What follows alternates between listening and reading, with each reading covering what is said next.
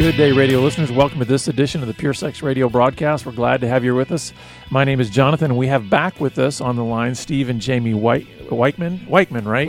It's actually Wishman. Wishman? Are you serious? And I've been saying it wrong this whole time. It's okay. But it's, I'm always thinking that CH should be a hard CH. But yeah, it was at one point. Well, thank you guys for being with us and being back with us again.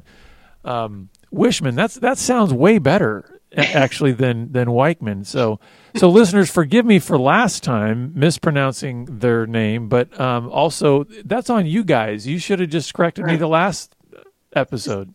It did cross my mind.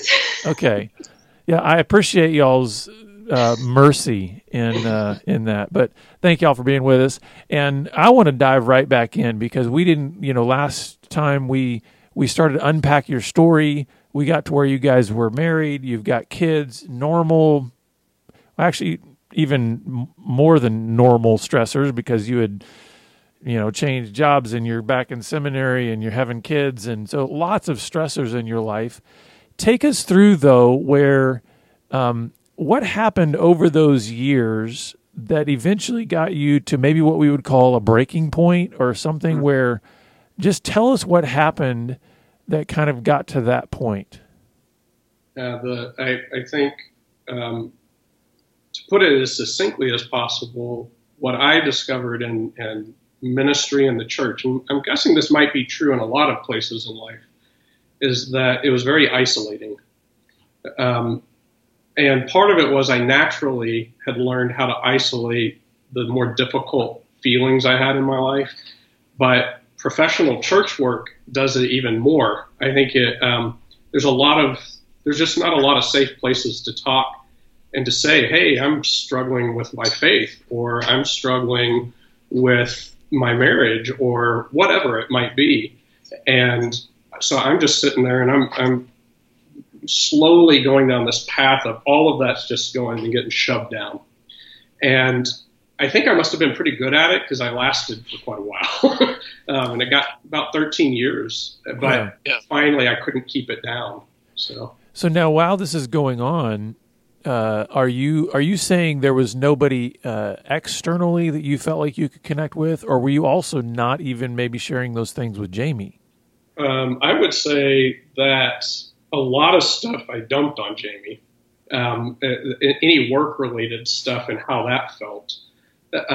There were a couple times where I had men in my life, but those were sporadic. I didn't have them all the time. And when I hit the breaking point, we were in a new place. I'd been there 2 years, and it was a place that had a lot of woundedness in it already. And so the people I was working with were fairly skittish, and it was hard to get close to them. And so I ended up very alone during a very difficult time. And I say alone, I had lots of people around me, but not people that I could tell what I was dealing with. So then, Jamie, what was this season like for you as a wife, and maybe getting some of Steve's work stuff dumped on you? You've got kids in the mix. How did you respond as a wife to these things, and then also what was going on in your own life during this time? I really wanted. We had just moved 2 years before that. It's a really hard move for me and the kids. It took a long time. I mean, I probably cried for 6 months after we moved, pretty consistently. So it was hard to get connected at our new place. And so probably the way we were connecting the most at that time was me catching his work dumping. Mm-hmm. So I was willing to do that because it was the way I was getting to know him. Mm-hmm. But it was heavy. And he didn't always want to share it all. And a lot of times I had a lot of ideas and suggestions for what he should do that were not really what he was wanting to do at the time. So it was also it was a real challenging time for our relationship. Yeah. And so then what was happening in the relationship? Because obviously these are a lot of stressors. And everybody, I can't imagine that there's anybody listening that is married that doesn't recognize the reality of stressors. Yeah. In life. I mean, even if they're not married, there's stressors in life. But how are you guys processing the stress? First of all, were you even recognizing that maybe stress was mounting?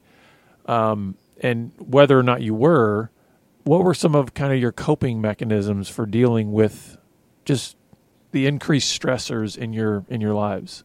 Oh, goodness. I think I may have said this on our previous interviews. When I came home, I felt safe there. I felt like I could fall apart. The problem was that's pretty much all I did at home. So I just come home and I would sit on the back porch. That was my safe place. Maybe go out and grill, have a beer.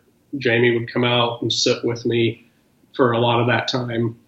But I didn't have energy to ask her good questions about her day, or to ask. I remember starting to feel bad about my parenting. I'm really not getting to know my kids because I don't have any energy. It's all burned up. And so for me, more sleep. I needed lots of special things, like a special drink, a glass of wine or beer, or special food would make me feel, it'd give me a quick fix of it. I feel better. And I think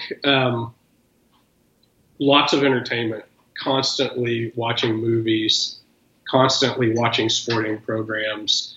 And then ultimately for me, some of the deepest stuff would have been starting to look at pornography.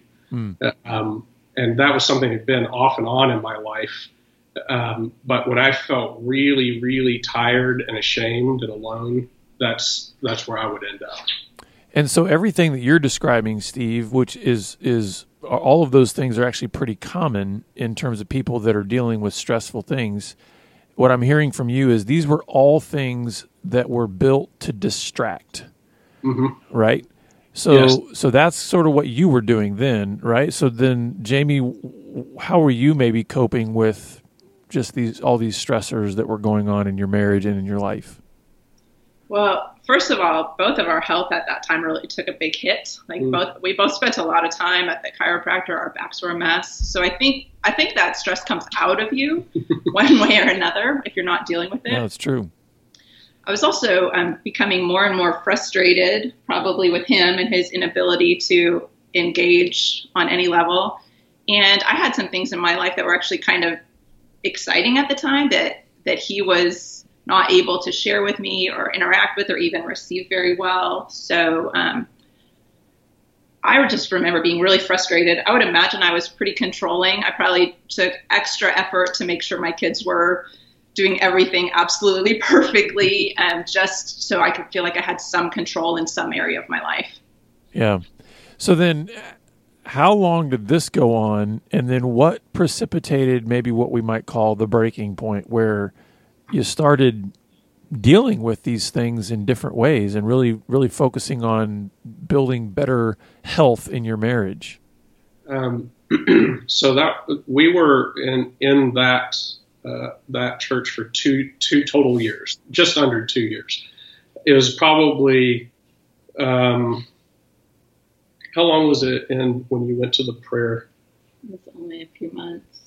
That was a few months in that you went to the prayer. That summer. So Jamie went to a prayer ministry back where we used to live in North Texas, and that I credit a lot. I credit that with a lot of where we ended up. Is that prayer ministry got her really bringing her life before God in a very authentic way that ended up affecting why we ended up even making the decision that we did of me resigning, because she started to get stronger as she opened up to God and opened up to this other woman. And then in time, we actually sat down and prayed with a couple other people in that church. And it was through that process that I felt the freedom to finally say, it's healthy for me to resign and to get healthy. And to wait on God before I do something next, which was a scary thing to think, because I never would have made that decision without that. So now, as part of this sort of awakening or shift, did this require some some confession to one another? Did this require being able to sort of say, hey, there are things about me that I haven't been vulnerable enough with you about? And then what did that look like? And then where'd that take your relationship to maybe open up at a different level with one another? I would say that probably didn't even happen until later. I feel like after we left there, really God gave us a sabbatical year almost, and we just needed that much time to detox, I think. And it was probably at least a year before you started sharing more of your struggle. Yeah, I would say, so I shared some of the stuff that I could see was the bad fruit.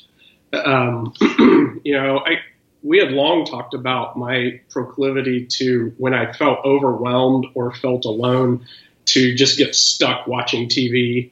That went way back. So that was out in front. The thing that didn't come out, and it's because I didn't even know, was I didn't know how I felt. And I think is when God pressed pause on our life, and I was out of work for 15 months, and we traveled for 6 of those and stayed with friends and other people. And it was during that time that we spent so much close time together that I realized when she would ask me, so how do you feel about that? I'd be like, I don't, it does not compute. And she's like, you don't know what you feel about that? And I was like, actually, no, I don't. And I had to work at it. I had to work at recognizing how I felt about things. And as I did, then I was able to open up with her about deeper stuff because I didn't even know. I didn't know how I felt about things.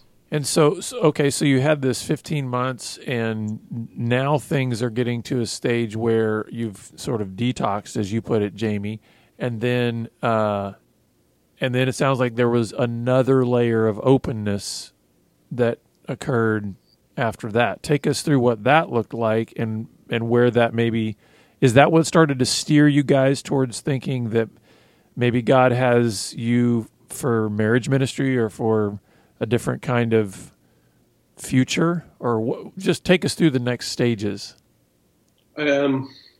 So 6 months we traveled. That was mainly detox. And we went to 23 states. It was exhilarating. Because we had always lived by the rules, and the rules, I think, can be good and healthy, but they were a straitjacket to us. And we had lost our joy, and we had no freedom. So experiencing a God who's a little more playful than we had ever known was really enlivening to us. So that was really, I'd say, 6 really fantastic months. Those months were really good, and it was a springboard to what was next. And what was next was we moved, all 6 of us, into a 525 square foot house. And we lived in that house for a year. And there was really good parts about that. There's some parts that some of the family didn't like, obviously, but the closeness of that year, it was impossible. You said earlier that you saw in my eyes when you were hurting me. I started to see in her eyes her desire to know how I felt about things. And I think that's when I couldn't avoid it. We were right there with each other. That's when I learned how to know who I really was and to open up with myself first, then with God, then with Jamie, with my kids. And that to me was the defining year that set us on the course of, hey, we want to help people come out from underneath this isolation and this religious straitjacket and be in places where they can be authentic and really be their whole selves, the good parts and the bad parts. So I think it was the closeness of that year. And so then, Jamie, what was that like for you to kind of have that new intimacy with Steve? Oh, it was such a sweet time. We would 550 square feet. We have 6. There are 6 in our family, so our 4 children were all sharing a room. But we would get up in the morning really, really quietly and drop down a screen so the kids couldn't hear us, and we read our Bibles and drink our coffee and talk about things that were important to us and on our hearts. And I could say real things and he wouldn't freak out. And it was really sweet. Yeah. I felt like I started to get to know him, and that's been ongoing. I mean, so that was 2.5 years ago, and even more, like that continues to grow and expand as he learns how to even check in with how he feels and to know himself. And I've learned to ask them better questions too. Like we were just driving the other day and it was obvious he was so happy and I was so happy. And I said, "How are you feeling?" And he's like, and he'd had no words. He didn't know. And so I felt like I couldn't experience his joy with him because he had no words for it. And I asked, just where do you feel it in your body? And he said his arms felt it and his chest felt it. And that led to other stories that he could share himself with me. And so it's a sweet connecting time where it used to be like, I don't know how I feel, shoulder shrug, end of conversation. Right. Yeah. So how did this begin to transform into the idea that this could be ministry for you guys? Where did that shift take place? And tell us where you are now in that process. I would say almost the day we left the church where we were, we had a vision of freedom and healing and rest and play for people because we didn't know there was so much life to be had. So I think God planted that idea on our heart pretty quickly. But it's been a walking out over the last few years of us discovering even what that means. God gave us 3 words for our ministry values are rest, heal, and play. And I think he has taken us through the paces of that. Learn how to rest, quit freaking out about everything, quit driving by performance. Let's heal you. You've had a lot of life and a lot of hurts. It's worth taking the time to heal you. And now we're starting to learn how to play again, and laugh again and delight again. So we just really want to help other people to experience that too. Yeah. So our listeners, if they're only listening to the program, can't see you guys. And I've been wondering the whole time that I've been looking at you guys, you've got these shirts on. Steve has one that says play. Yes. Jamie has one that says rest. So now it makes sense why you've got these shirts on, and we need one of your kids to come in with the heel shirt on or something. I don't know. But so let's actually go through that. I love those words. Maybe this is where you could speak to those listeners out there that are trying to maybe grasp a better understanding of what those words mean then to their relationship. So how do those things get applied and integrated into a marriage so that they can thrive? That's a great question. Well, I'll maybe take them and we'll just start in the order that we have them. But with rest first is one of the things that I think we've discovered is how I have a really bad relationship with the clock. Time is my greatest fear is probably around time. I don't have enough time. I can't do the job I want to do because of the time that I've got. And I would imagine that's probably a big one for a lot of men. And what I've discovered is that when I trust God with my time, and I can't, it's hard to even put my finger on what I mean by that, other than it's an experience of actually doing it, going through it and saying, I'm going to entrust you with this.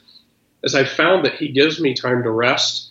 And so now I would work more often, and I used to have to have a whole day, but now I do 30 minutes here and I'll do 30 minutes there, and it just rejuvenates me.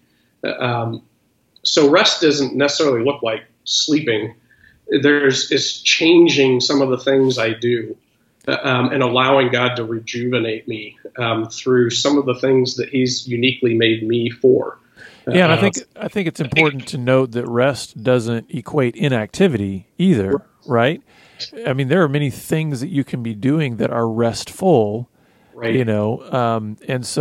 And I would say this too, and Jamie, maybe you can speak to this because Steve, I think there's probably a lot of young moms out there that are going, I don't have any time either. Everything feels like, everything is urgent. So Jamie, how would you speak to maybe some of those moms and wives out there that are wondering, how do I engage this word rest into my life when it feels like there's no margin for that at all? Yeah, it is such a challenge. And that's what I want to just validate. It's a hard shift. It's a big trust to take time to rest, because there is so much work that needs to be done. And I think that's why God actually invites us into rest, is because he wants us to trust him. And he wants to prove himself trustworthy of taking care of the work. So that's kind of heady, philosophical. Practically what I'm realizing is as a mom, I give and give and give, right? I do my work, I take care of my husband, I take care of my kids. And when I'm not doing those, I'm thinking of all the things that those people might need later. And so I very rarely prioritize any of my own needs. And so I get really grumpy and snippy. And then I get mad at everybody for making me grumpy and snippy. So what I'm starting to see is, hey, if I'm grumpy and snippy, that means I probably need a break. And if I don't take a break, my family would probably rather me take a break and come back nicer. Where if I continue to stay, maybe they will have dinner, but they'll have mean mom dinner. So I'm starting to realize they'd probably rather have nicer me than the work that I produce for them.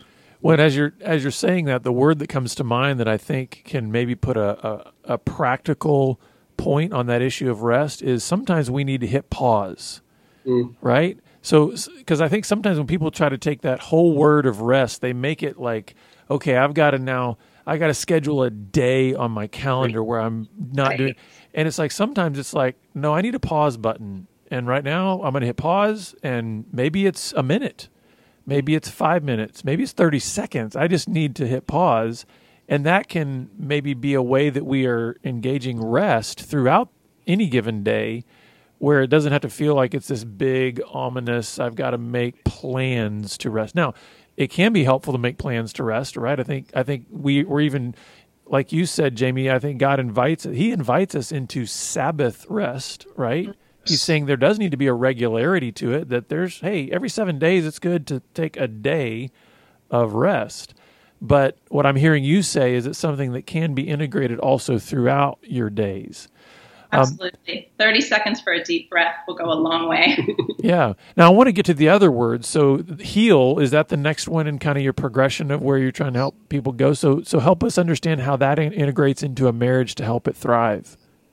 Yeah, I think the biggest one for me on that is learning to notice myself in front of God and in front of another person. And so obviously in my marriage, that's with my wife, but I also think to make it good, make that good, I also need another man in my life that I can share. When I discover what's really going on in me, I need a man's perspective on the journey. And that's fairly new to me. So I'm still working on that, like learning how to notice what's going on with me, sharing it with God, share it with another man, share that with my wife. And honestly, I get scared of doing that because sometimes I'm afraid of what I'm going to find. But when I do that, it's healing. It's healing because otherwise it's actually there. It's just if I leave it buried, it grows into something that's not helpful. And what I'm hearing you say that ties back so much to both of y'all's histories in terms of your own issues of weakness and brokenness and sin and all of that is that the reason that is healing, I think, is because it's bringing out those issues into the light in safe environments with people who actually care about us. Yes. And I think it's sad, Steve, that I think much of what you maybe learned about isolation and disconnection actually came through your vocational church work. Mm-hmm. And it's sad to say that there's such an isolating nature many times to pastoral work. Mm-hmm. It's like, that's not the way it's supposed to be. We're supposed to be able to have those safe environments where it's like, no, we do life with one another. We can bring out our brokenness and bring out these things we're struggling with in those environments for the specific reason of healing. Yeah, my favorite verse right now is in 1 John, where it says, we walk in the light as he is in the light, mm-hmm. and then we have fellowship with one another, and the blood of Jesus purifies us from our sin. And so for me, walking in the light with other people, my wife and another person, is a huge deal. That's where I get healed. It's not by myself. Yeah. And Jamie, then how does healing, what does that look like to you in terms of marriage and being a wife? Yeah. So part of it is just knowing when we need help. There's a lot of fantastic professionals out there. And when I expect Steve to be the one who catches all my problems and solves them all, I mean, it's the recipe for disaster in our relationship. So know when I need a friend, know when I need a counselor, know when I need a pastor, and reach out. Yeah. And then the last word, I don't know if it's by design, that Steve's wearing the shirt that says play. Yes. Help us understand that, because I do believe this is something that if couples start getting into sort of the routine rut, this one just seems to get abandoned altogether. And I think it's one of the reasons why actually the two significant seasons in which we see the highest rates of divorce are within the first 2 years or first 2 or 3 years and at the 25-year mark. And if you think about it, that 25-year mark is usually when kids are all grown up and now we're looking at each other and we don't know how to have fun. We don't know each other. So describe what play looks like in a healthy marriage. We're learning. We're relearning. We are in process. We're in process of learning that. So we're trying to be even research ourselves a little bit. So what would we enjoy now? We're different people than we were when we got married 20 years ago. And so we're trying to find that and then make space for it. Of how do you actually make space for it? What would be enjoyable? And for us, that probably the biggest one is we'd like to do stuff with other couples.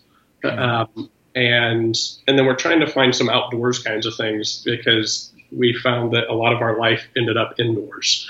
So we also are learning that when we rest well and start to heal, we start laughing again. So it actually is becoming less difficult for us. I mean, like play, maybe I have a narrow view of play, just like I do of rest. Like we should be playing cards every night or playing basketball with our kids. And we do those things sometimes, but really to just be able to tell a story that's funny and laugh. That feels like a huge entry into play for me, because I think we had stopped laughing. Yeah. And I think the important thing for all of these words that you guys have put together is that the way in which a couple engages them is incredibly varied. There can be thousands, millions of ways that you can rest and play and even heal together. So as we wrap up here, what would just be a closing word of encouragement that you might have to the couples out there? And then also, how can they connect with you and find out more about your ministry? Oh, so I think when you start to hear about rest, healing, and play, it could easily feel like a burden. Like I'm so far from that. And I just want to relieve some pressure there. I mean, what we have found is that God has driven this process. I mean, we've played our part. I think that's important. But for the most part, he's like, I'm going to teach you how to rest. I'm going to heal you. I'm going to help you be childlike again. And so I would just maybe encourage you to, if you're feeling some burden about this, to just tell that to God and say, I would like to have these things in my life and I have no idea how. And then be watching, because he's so faithful. These are gifts he has just like waiting, like on his fingertips to give to you. Yeah. And I would reiterate that as just be honest with God, and God will show, God's there. And as you're honest with what you're really feeling, all of a sudden you can see where he's at work. You can see his kingdom, and these gifts are coming because it's who he is. And find somebody else to do that with, because that helps well in the days when you have struggled to find it yourself. So yeah. And as far as getting in touch with us, breathelifetoday.com is our website, and there's a contact page on that where you can get a hold of us. We're in Tomball, Texas, and we would love to be able to walk with people who are wanting to learn more about this. So. That's wonderful. Well, thank you, Steve and Jamie, so much for being on the program again. It's good to be here. Thank you so much. Thanks for asking. And, of course, listeners, we're always glad that you're with us, and we look forward to having you back here again next time on the Pure Sex Radio broadcast. Pure Sex Radio is paid for by Be Broken Ministries. Visit us online at puresexradio.com.